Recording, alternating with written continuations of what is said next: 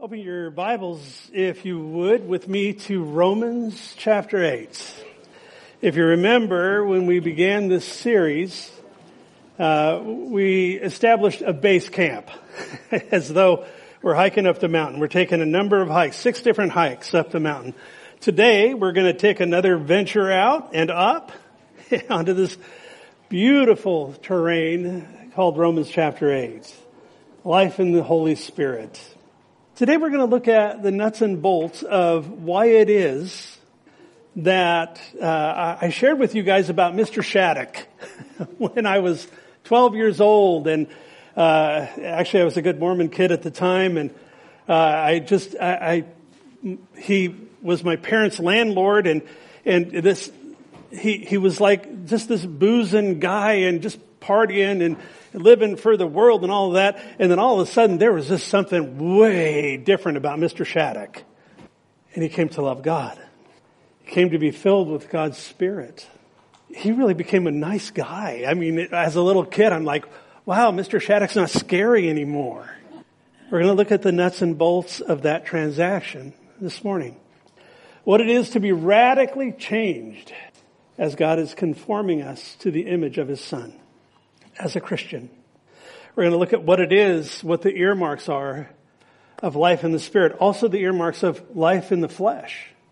So buckle up. We've got a lot of ground to cover. Last week we looked at what it is to be uncondemned. Remember, we looked at that there is now therefore no condemnation to those who are in Christ Jesus. Beautiful passage at the end of Romans 7 where he's in a real nosedive. Talked about that. And where now he begins to apply the work of the Holy Spirit. And we see that there is actually a life that's worth living. We understand that we're plagued by indwelling sin, and that is a struggle with all of us as we go through our lives.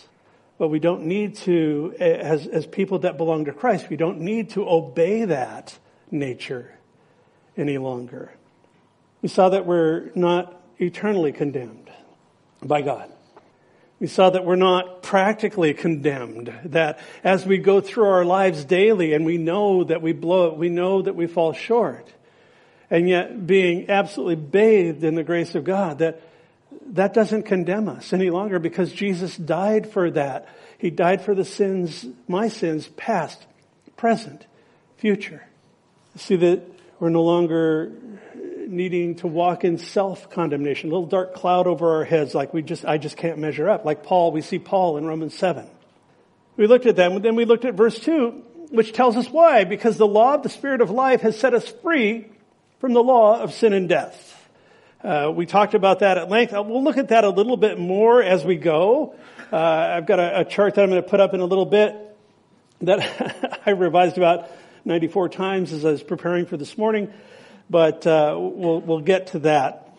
But we saw also that the law of Moses in that sense, or the moral law that many people will strive to live by, that it's powerless to change us.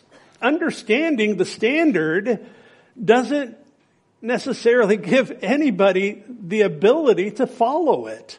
And we looked at that, and we looked at God's answer to that, and that was to send His Son in the likeness of sinful flesh. Remember that He didn't come in, Jesus' nature was never fallen. He's fully God, fully man, but He did come with a human nature, not a sin nature, but God sent His Son in the likeness of sinful flesh so that He could demonstrate a life that's worth living to God. And fulfill God's righteous requirement through the law would now be fulfilled in us through faith in Christ. Not by us. Remember, it's not about that. It's that the law is fulfilled in us, not by us. So as we get to verses 5 through 11, which we're going to look at this morning, we're going to look at a contrast between these two natures. The nature of Adam, we've talked about that, or the sin nature, our fallen nature, the old man. There's and we'll look at a lot of different aspects of that. And then the nature of spirit, the nature that God puts into us that is, He's the one who's responsible for the transaction. He's the one that's responsible for the radical change that comes about in our lives. I'm going to read through these verses and then we'll come back, talk about it a little bit and then unpack them verse by verse. So, Verse 5, he says, "For those who live according to the flesh set their minds on the things of the flesh, but those who live according to the Spirit, the things of the Spirit. For to be carnally minded is death, but to be spiritually minded is life and peace. Because the carnal mind is enmity," that means hostile, "against God, for it's not subject to the law of God, nor indeed can it be. So then, those who are in the flesh cannot please God. But you are not in the flesh, but in the Spirit, if indeed the Spirit of God dwells in you. Now, if anyone does not have the Spirit of Christ, he is not his. And if Christ is in you, the body is dead because of sin, but the Spirit is life because of righteousness. But if the Spirit of him who raised Jesus from the dead dwells in you, he who raised Christ from the dead will also give life to your mortal bodies through his Spirit who dwells in you." So what the Apostle Paul is doing here in writing this letter to the church at Rome is he's drawing a stark contrast between two different kinds of life. There's a life which is dominated by the sinful human nature, whose focus center is self. Self's on the throne. And interesting. The only law that nature knows is its own desires. It takes what it wants, where it wants, when it wants. No real regard for others. It can look like that, but generally there's a selfish motive at the core. In different people, this life in the flesh, it looks differently. It might be dominated or controlled by sinful passions. It might be dominated by lust. And that doesn't just mean sexual lust. It means lusting for that which one doesn't have. It might be dominated by pride, ambition. How many times have you heard of someone in business that, out of selfish ambition, has just ruined relationships? Had that happen to me. One of my own employees broke into my desk and got a bunch of my rate sheets for corporate clients that I had. This is years ago. And then moved down the street and duplicated my business with just slightly lower rates. It cost a bunch of guys their jobs, and it was tough. Selfish ambition, dominating people, human nature, sinful nature. The main characteristic in the unregenerate or the carnal man is in being absorbed with the things that the human nature without Christ craves. That's at the center. That's at the core. That's what people who don't know Christ set their hearts upon. Then there's a life that's dominated by pneuma. That's the Greek word for spirit. The Spirit-dominated life, the Spirit of God. As men and women live in the Spirit, they live in Christ. We've talked about what it is to be in Christ, to find your identity in Christ. And yet there's also another component to that. And what that is the power that the Holy Spirit now brings into the hearts of those that belong to Christ to live for him. As the Spirit fills this person, Christ fills this person. We'll see in this passage that the Spirit of God and the Spirit of Christ are interchangeable. Why? Because they are co-equal. They're separate persons, but in essence, they're God. It's the Spirit of God, the Spirit of Christ. In this person, the will is transformed into seeking God above seeking self. In this person, they become now, instead of self-willed, self-controlled, they become Spirit-filled and Christ-controlled, God-focused. I want you to note that the two lives that Paul outlines here, as we get into the text, you'll see that they are going in diametrically opposite directions. The life that's dominated by the desires and activities of sinful human nature is on its way to death. And he uses that term. In the most literal sense, there's no future in it. Think about it, because in getting further and further away from God, that's where that person is headed. To allow the things of the world to completely dominate one's life, it's self-extinction. It's spiritual suicide. Because there is no end but death to the person that lives outside of Christ. By living outside of Christ, people make themselves totally unfit to stand in the presence of God. You have to be cleansed. in order to stand in his presence. We don't have the ability to cleanse ourselves. We've been studying justification. You must be justified. You must be declared righteous in order to come into his presence. And this person has no interest in that at all. Therefore, by default, they're destined for death. They're hostile towards God. We're going to look at that in the text this morning. They resent his presence. They throw off any aspect of God's control in their lives. He's not a friend. He's an enemy. Sobering to note that no one ever wins that. You can fight God all your life. You can push against God all your life, but you will never win that last battle, because on the end of that is judgment.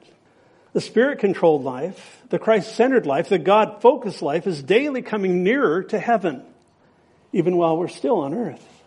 So no sooner is Paul, he goes through this whole thing, and we'll get into it in a moment, but he goes through this, and then he realizes there's an inevitable objection to the things that he's saying, and it would sound something like this. You say that those who are Spirit-controlled are on their way to life, but it's a fact that everybody must die.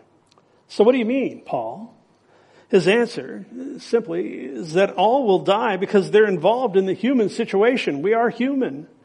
Sin came into this world, and with sin came death. It's the consequence of sin.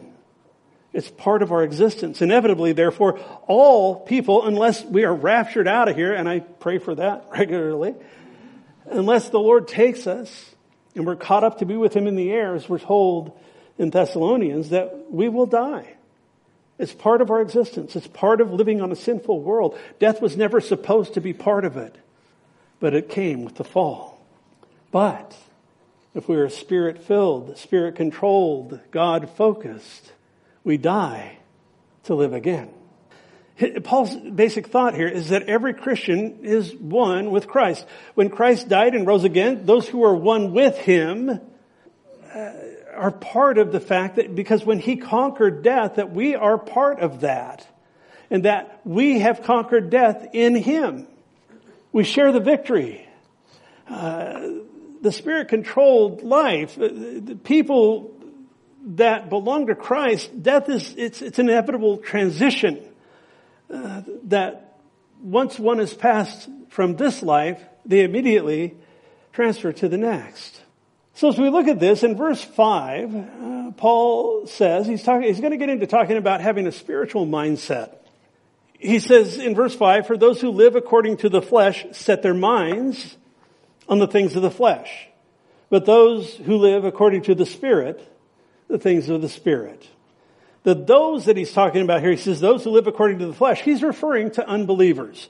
Now in verse 9, he's going to say, but you, and we'll get to that. That's where he switches from talking about unbelievers to talking to the church, talking to believers.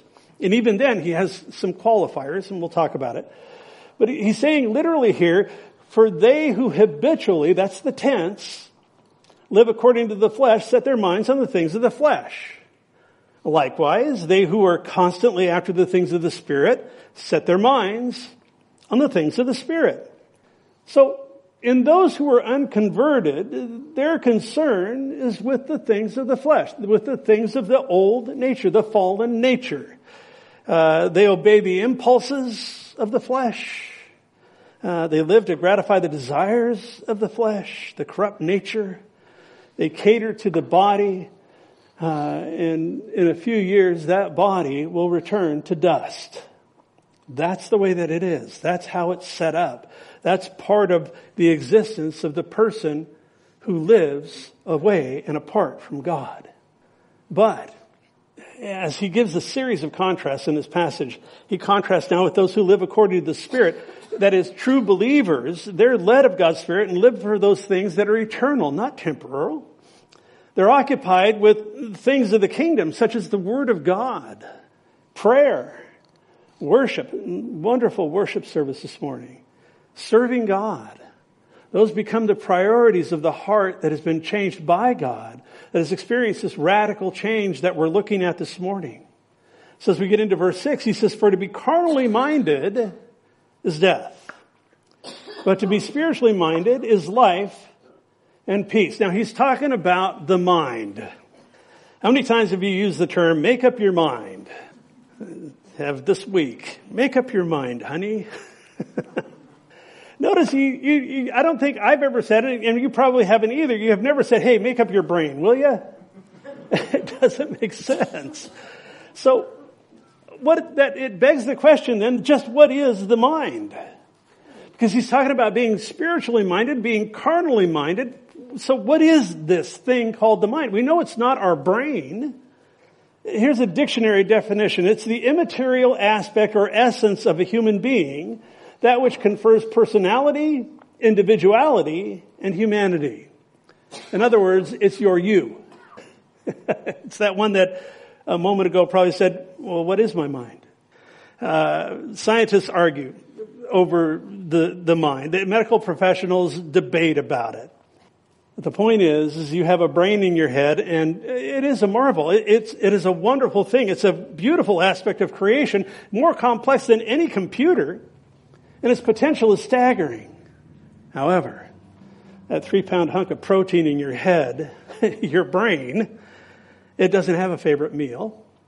It doesn't lean towards one political ideology over another. It doesn't prefer tall over short, have a favorite color, a favorite ball team. Those are the things of the mind. Now, to illustrate, I remembered my brother, just the difference here. My brother David, he was my next older brother. I have 3 older brothers. I was the baby. Anyway, he had unfortunately, when he was in his late 20s, he had a brain hemorrhage and nearly died. Spent about 10 months in a coma, and just as he was coming out of the coma, he had a major stroke. And his brain was severely injured. As he recovered, as he became more lucid, and as he began to function after a very long recovery, he was keenly aware of the malfunction in the organ that's called the brain. His mind understood that his brain was injured, and he suffered. He had to take medication to calm his mind. There's a difference. The mind is often, it's considered to be synonymous with the soul or the self. Essentially, our minds are our essence. That's why we're different. And so I'm doing this. I want to lay some groundwork. We're going to get into a deal here in a minute. But I want you to understand there's a difference. When he's talking about being carnally minded, it's the mental inclination of the fallen nature. It's where we go. It's where we live.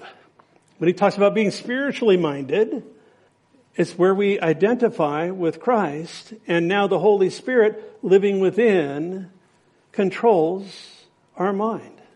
He gets hold of our hearts. We talk about our hearts. It's, the renewed man's heart is wonderful. The fallen man's heart is deceitfully wicked above all else. Who can know it? So it speaks of death as far as present fulfillment, as far as the carnal man, but also the destiny of the carnal man. When he talks about to be carnally minded is death, it's not just the destination, it's a way of life. The life of someone that's separated from God. It's a terrible type of death even while they live. They've given themselves to a self-centered, often lonely and hopeless existence. My daughter, years before she went to heaven, spent a great deal of time in the intensive care unit, and I learned just sitting in the waiting room of the intensive care unit, I got to where I could identify pretty quickly the people that had hope and people that didn't. To be spiritually minded is to set one's mind on the things of the Spirit. Again, we'll talk about that more in the weeks to come because this entire chapter is devoted to that. But that's what it is. To be spiritually minded, you're setting your mind on the things of the Spirit, the Holy Spirit of God. The principle here in both is people will mindfully, methodically build their lives around that nature to which they adhere. If you don't belong to Christ, you will build your life around the carnal nature. The end of it is death. It's not my opinion. It's what God's Word tells us and speaks. If you're spiritually minded, if you are now the temple of the Holy Spirit, that's why Jesus said, there won't be a temple in Jerusalem that counts. I've moved that from being outside to being inside. and now as his temple, as his dwelling place. I'm going to build my life around the things that are important to him. I'm going to build my life around the things that new nature entails. So as we look at this, I want to talk about, and I'm going to get into interpretation here. I'm going to talk about a dichotomy versus a trichotomy. I know those are big words, and we have to do classroom here for a bit. But a dichotomy is where you say that human beings are made up of two parts. There's the body, and then there's the soul/spirit. Trichotomy is body, soul, and spirit. That's where you say that man is made of three parts. In 1 Thessalonians chapter 5, verse 23, we read, "Now may the God of peace himself sanctify you completely." We're talking about sanctification here in Romans 8, what it is to be made holy, and the process that we're engaged in. We have been made holy, and we are being made holy. We are being sanctified. He says, "And may your whole spirit, soul, and body be preserved blameless at the coming of our Lord Jesus Christ." So God's word tends to indicate that we are a trichotomy, that we are body, soul, and spirit. Now, he has it switched up here. He says spirit, soul, and body. And I'm going to show you guys a slide here. Remember, we're talking about having spiritual tools. So we're going to go through this. We're going to work our way through this chart. As I said, I think I modified it a couple of dozen times. But we want to, in order to get to arrive at wisdom, we want to learn, we want to gain knowledge, but we don't want to leave it there. We talked about this in our first study in Romans 8, where as we hike up the mountain, we need some tools to hike with. Some spiritual tools. So knowledge, we're after knowledge, but we're not leaving it there because we don't want to just walk out of here full of head knowledge and that's it. Through that knowledge, we want to gain understanding into the ways of God as he's revealed in his word, not as he's revealed by me. And through that understanding of the ways of God now, we want to apply that to our lives and allow that to become wisdom. As we walk this out, we walk in wisdom. So, looking at this chart, remember we talked about in the beginning of this chapter, the law of the Spirit of life has set you free from the law of sin and death. You see that in the top line there.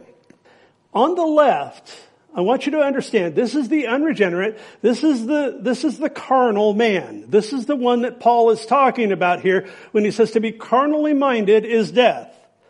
That we are a trichotomy, and I'm going to teach it that way, because like I said, we read here in Thessalonians that that's what Paul was saying.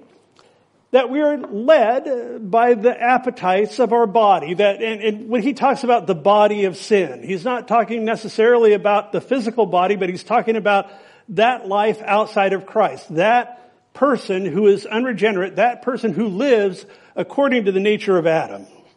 So we're dominated by the flesh. Dominated by the carnal mind.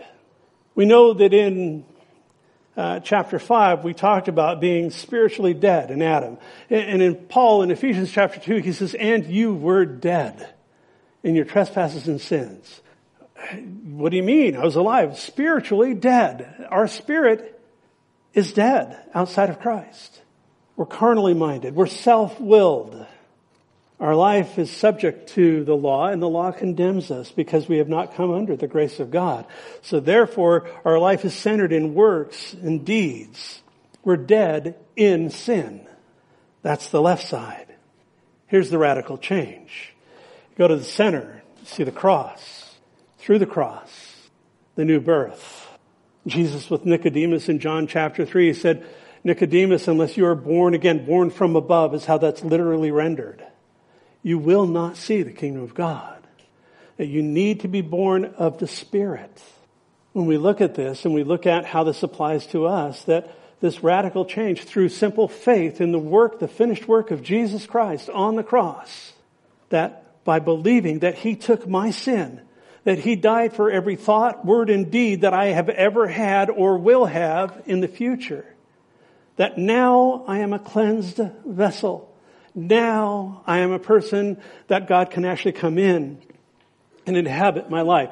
As we've been studying here in Romans, those of you that have been with us, you've already gotten it, but those of you that haven't, We've been studying what it is to be justified, to be declared righteous, the righteousness of God put into my account in infinite measure. I cannot out-sin the grace of God. We've been talking about the sanctification of God, that I have been sanctified, as I mentioned. I have been declared holy. Really? And now I am being made holy daily as I go through and as I submit my life to Him. Awesome transaction. Yeah, this is the stuff of a radical change. On the right side, we see that we no longer live according to the law of sin and death. Through faith in Christ, now the law of the Spirit of life has set me free from that. My spirit has been quickened. The Bible calls it regenerated. I have been regenerated. Life has been given to me. God has quickened my spirit, made it alive. Now, the life that I live in the Spirit of God. When you look at the soul there, again, you could look at that as the mind or as the essence of who one is. This is how we retain our individuality. But there's a change, there's a shift. At the moment that I give my life to Christ and I am made spiritually alive, I am no longer dominated by the lusts of the flesh. I am no longer dominated by carnality. I'm now dominated by the Holy Spirit. That's why, it's so important that people understand, just come. Give your life to Christ. You don't have to clean up your act. If you try to clean up your act to come to Christ, you're going to stay on the left side of this chart. You can't clean it up enough. You can't keep enough rules. You can't follow enough laws. It's solely on the basis of His grace. And that we go from being in this life of futility to being, as the Bible says, seated in the heavenlies with Christ. That He fills us to overflowing. I hear often people will say, I want more of God in my life. And I submit to you, it's not about that. You have been given all of God that you will get. It's about less of you. That's what John the Baptist said. He said, I must decrease so that He can increase in my life. So as we look at the right side of this, the law of the Spirit of life, the Spirit-controlled life. You see where I've got body darkened, but it's not gone. We talked about that when we were talking about the flesh in an earlier study, where we are to, in chapter 6, verse 11, Paul says, reckon that old body, reckon the deeds of the flesh to be dead. It's an accounting term. He says, just make it so. We still battle it. We'll talk about that. But that's not the basis through which I'm regenerated in Christ. It's simply an act of God's grace through my simply trusting, believing that transaction is for me. Powerful truths, powerful doctrines. But again, we don't want to leave it in the realm of doctrine. These are absolutely central doctrines to what it is to be a Christian. But we don't leave it there. We apply these things to our lives and say, Lord, fill me. Just flood me with your Holy Spirit. Give me spiritual wisdom, insight, understanding. Give me a life that's worth living. We'll talk about some of the fruit of that as we go along. But now, I'm spiritually minded. I want God's will in my life. I don't want my own will. I don't want to serve that lower nature. It tugs at me. It wants its way. And sometimes I yield. It's like Paul says in chapter 7. But the overriding desire of my heart is I want to live for Christ. I want to live for His kingdom. I want to live a life that is so far above the cut. I can have peace going through terrible circumstances. I can enjoy a love, the depth of love, of that which I've never enjoyed, I've never understood. And it's a love that puts you more important than me, because that's how Jesus loves me. That's how this all comes about, because He loves us. We love Him because He loved us first. See on the left, it says works and deeds dead in sin. And then on the right, the counterpart to life in the Spirit is faithfulness and fruit. That as we come to Him, it's not about our works. It's about Him producing fruit in us. We're no longer dead in sin. We're dead to sin positionally. And He's working that in our lives as we go. As we center our lives in the Spirit, we have the living hope of what we see in 1 Peter chapter 1, verse 3. He says, God in His abundant mercy has begotten us again to a living hope through the resurrection of Jesus Christ from the dead. It's in that living hope that we experience the life and the peace that Paul talks about in verse 6. He talks about life in the Spirit. The product of that, life and peace. When he talks about life, he's talking about both our present life in Christ, lived in the power and in the presence of the Holy Spirit. But he's also talking about our eternal life. In John chapter 3, when Jesus, with Nicodemus, again talking to him, he said, look, for God so loved the world that he gave his only begotten Son, that whoever would believe in him would not perish, live on that side of that chart, but would have everlasting life. At the moment that we give our lives to Christ, at the moment that we understand that this transaction is being worked out in us, we begin our eternal life. As I mentioned, death is just a step in that life. When he talks about peace here in verse 6, again, there's a double meaning here. You're talking about peace with God. At the front end of the transaction that we're talking about, repenting of sin, saying, God, I have lived my life away from you. And I realize the hole in my life. I realize the lack in my life. I realize that there's no power to live in my life. At the front end of that, when we give our lives to Christ, when we say, you know what, I'm turning from the old life and I'm embracing you, Jesus. Because I know there's no other way to live. And maybe I don't know all the details. I know very little, but I do know this, that you died for my sins.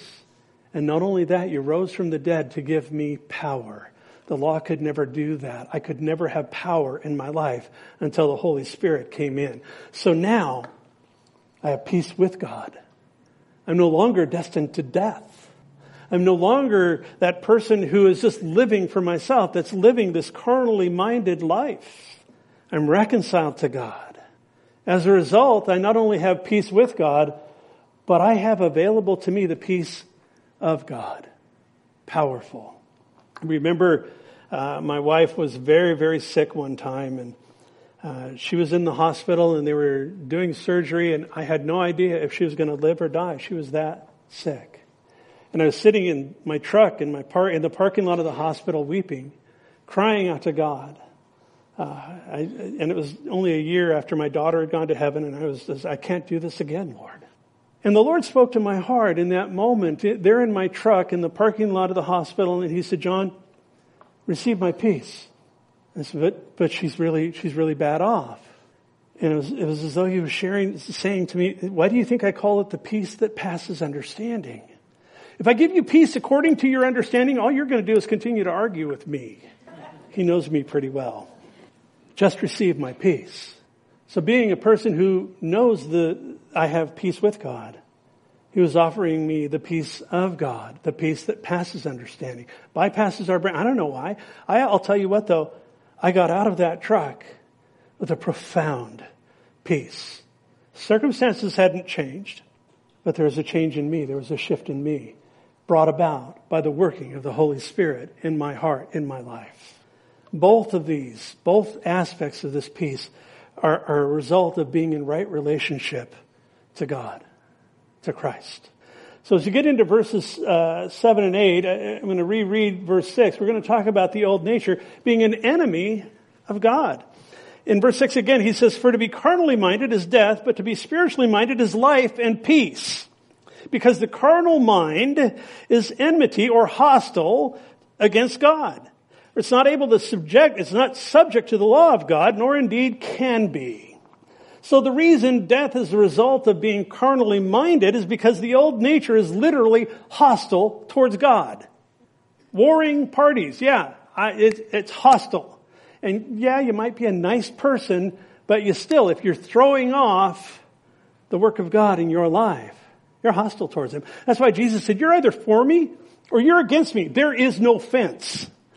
So don't try to sit on the fence and be a little bit in the world, a little bit in Christ. It doesn't work that way.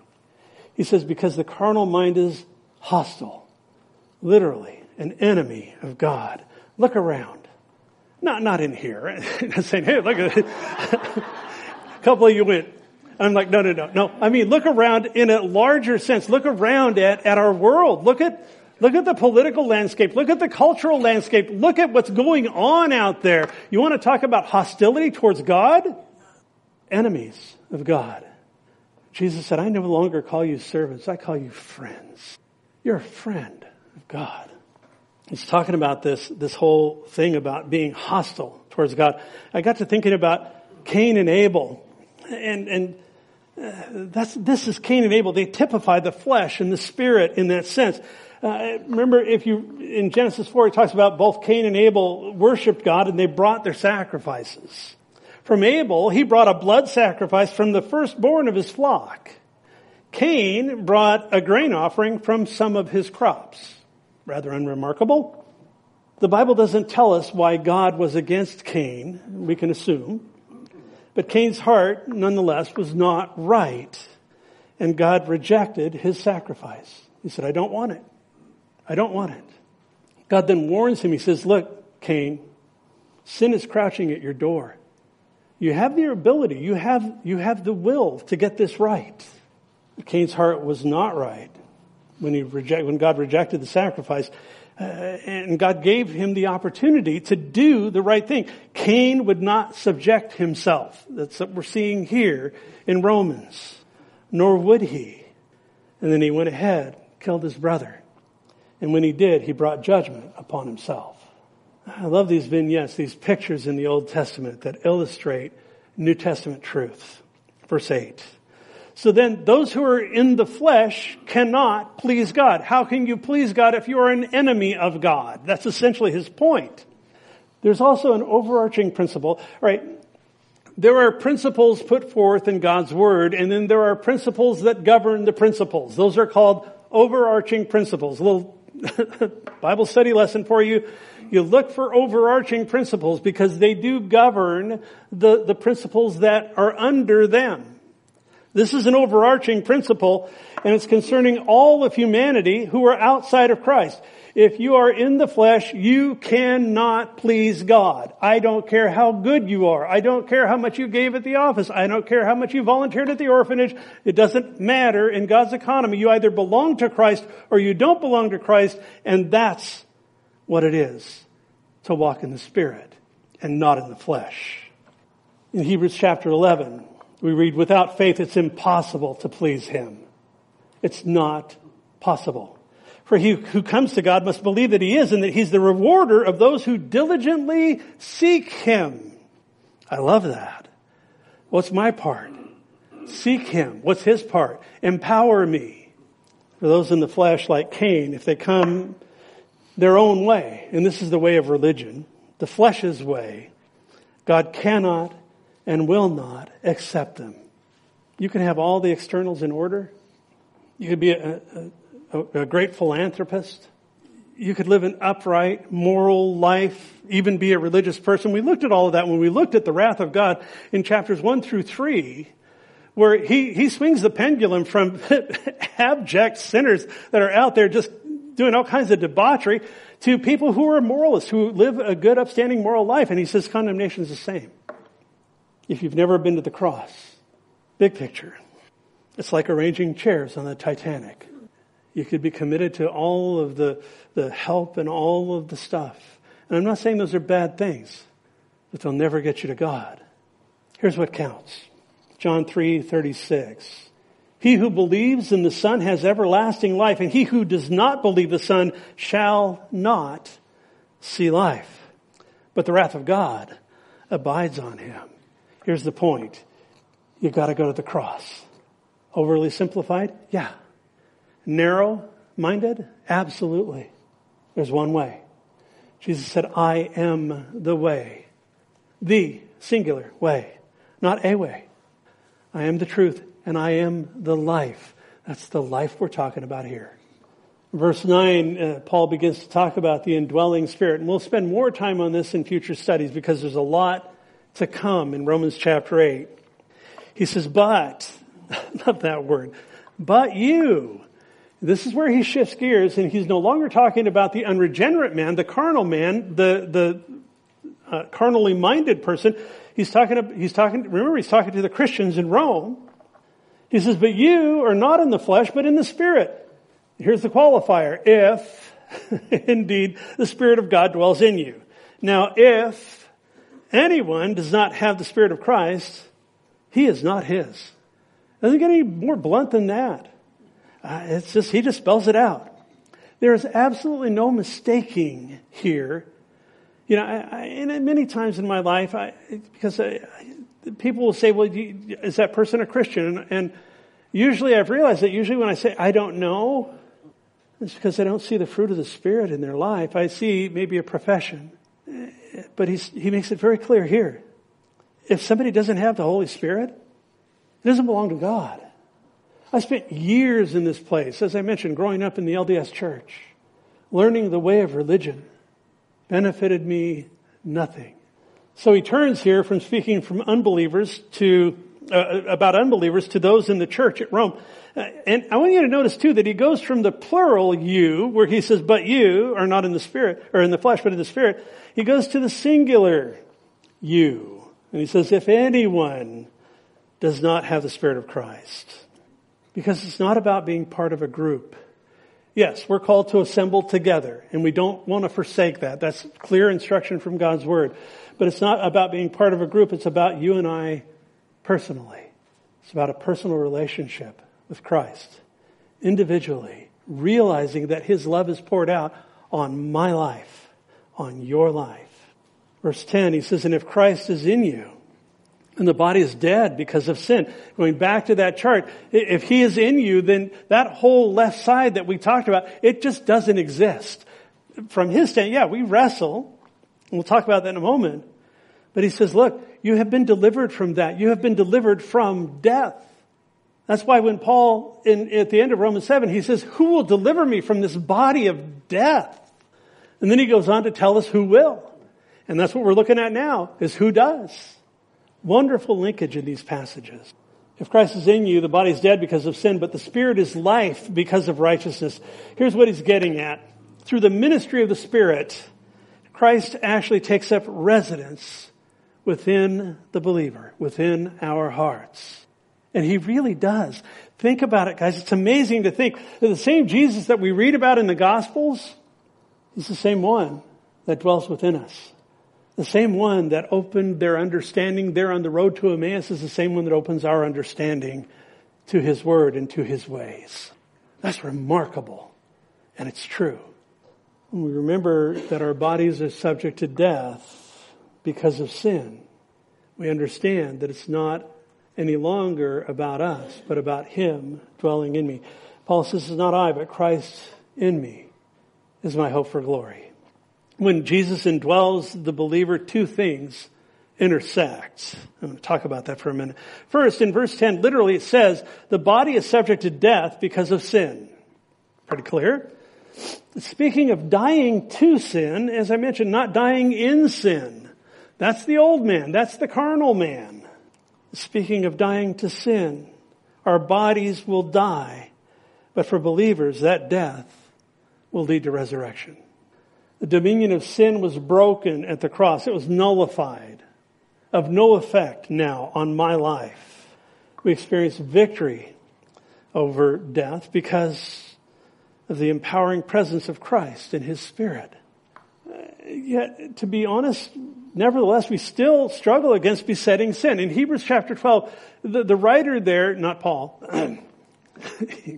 maybe, the writer there says, let us cast off the weights and the sin which so easily beset us and run the race that is set before us with endurance. There's besetting sin. There's that old nature, that lower nature I talked about. It's like being chained to a corpse. And we drag that thing around. That's true. We do battle between the flesh and the Spirit in our hearts. The body is subject to death because of sin. It's dying to sin, not dying in sin. We struggle against sin and temptation, don't we? As a result, we still live on a fallen planet. We'll talk about that in 2 weeks when we talk about the earth itself being subjected to futility. Now rest assured, what God's Word presents is that we live on a fallen planet and death is part of it. And even for us who have been regenerated, for us who have been imparted life, the life of the Spirit, Physical death is part of it.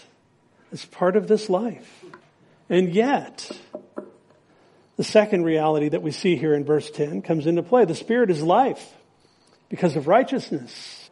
While death reigns over our bodies, there dwells within us a new power.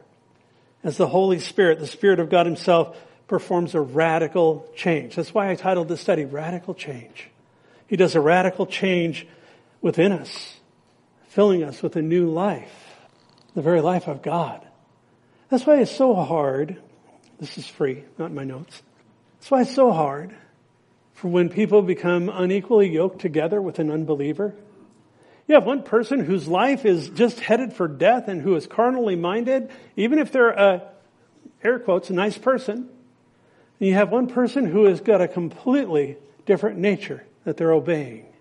And Paul says, he says, what communion has light with darkness? Be careful. An opportunity to be involved in a business with someone who's not a believer, that it was very tempting. As a developer, and I could have stuck to my guns and said, I want 20% or whatever.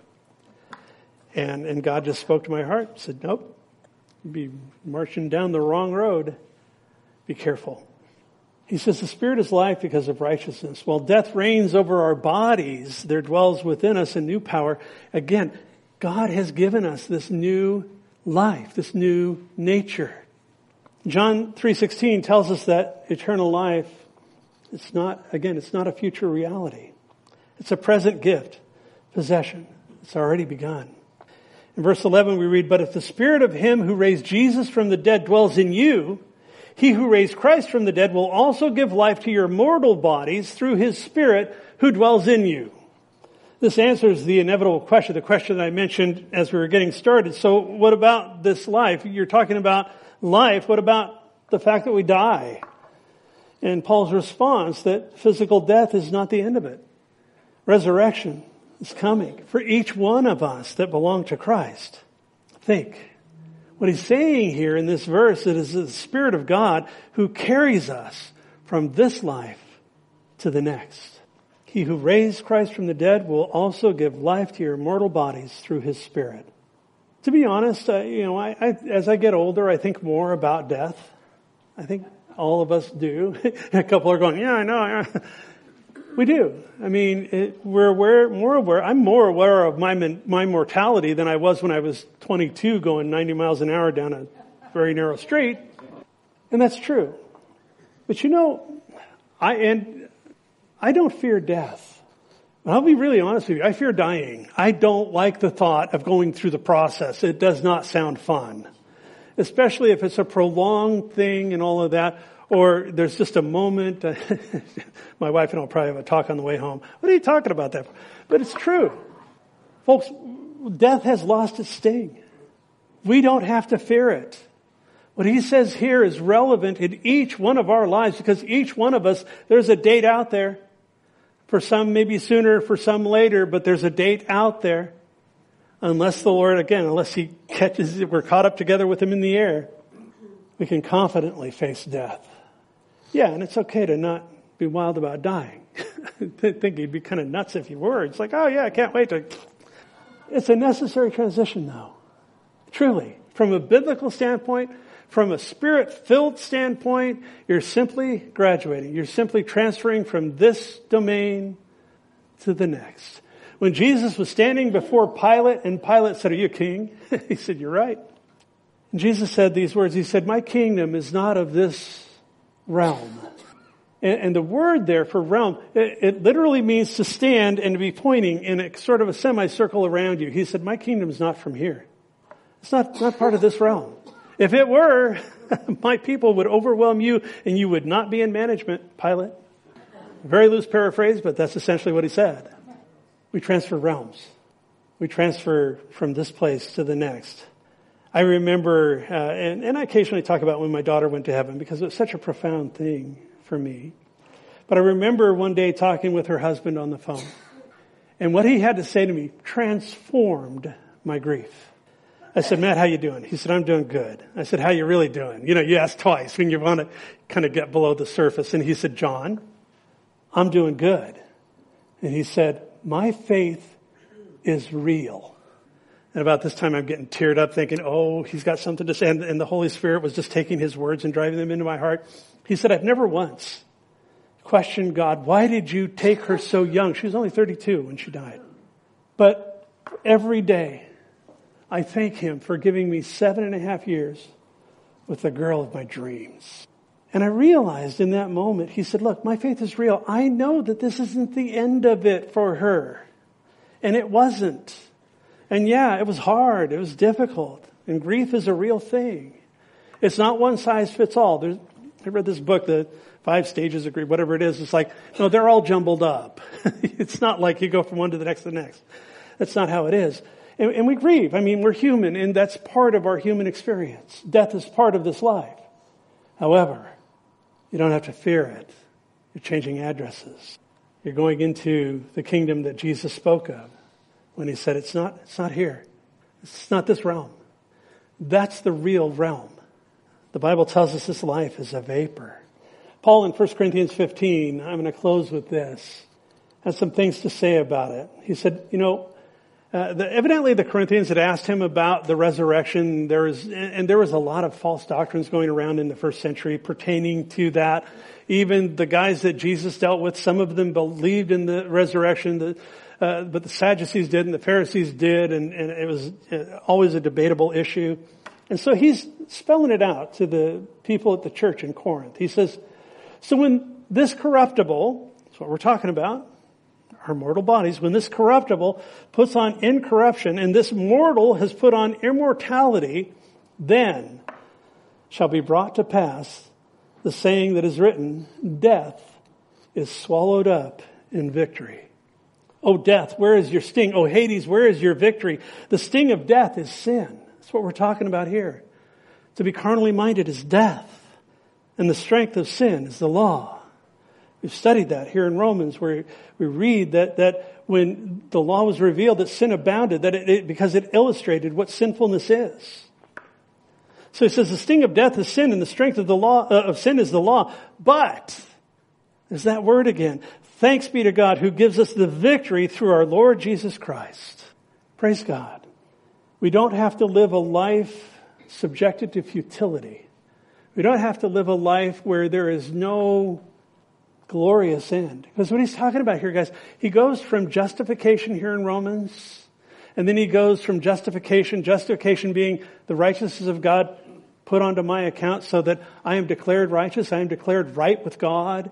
And he goes from justification, he goes to sanctification, which is mean I am being made, I am being conformed to the image of his Son. We'll look at that as we get further into chapter 8. He goes from justification to sanctification. Here, he's talking about glorification. When we go to be with the Lord of glory, when he shares that with us, when he shares what he spoke of in the Gospel of John in chapter 12, where he says, I'm going to prepare a place for you. In my Father's house are many dwelling places.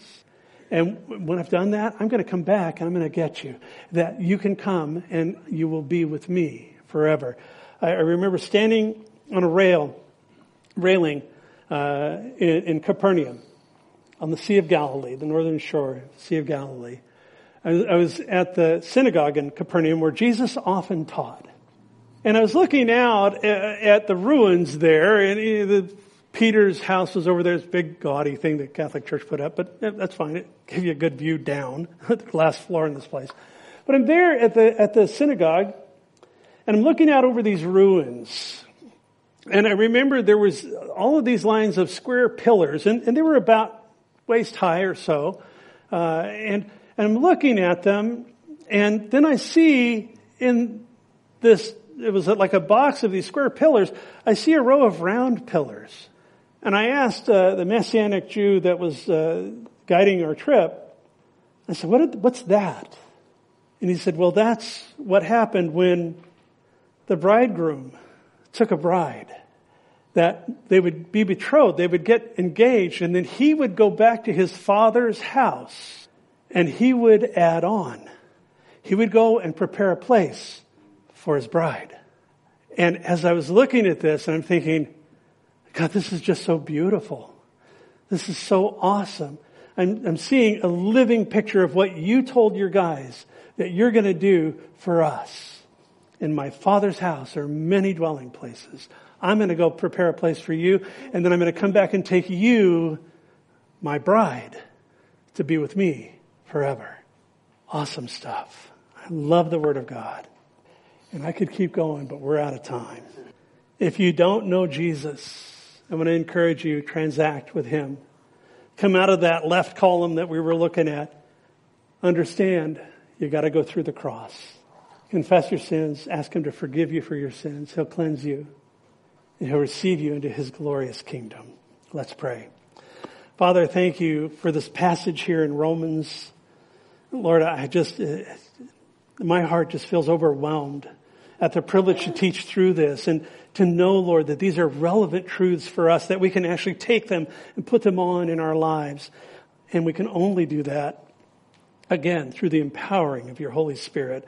So I pray, Father, for each of us, Holy Spirit, come. Dwell with us, dwell in us, work in us, conform us to the image of your Son. We give ourselves afresh to you. We pray that you would do that work, that you would perform that divine surgery. Meet us where we're at, in whatever that is, whatever that looks like. We pray that you would meet us and do that work.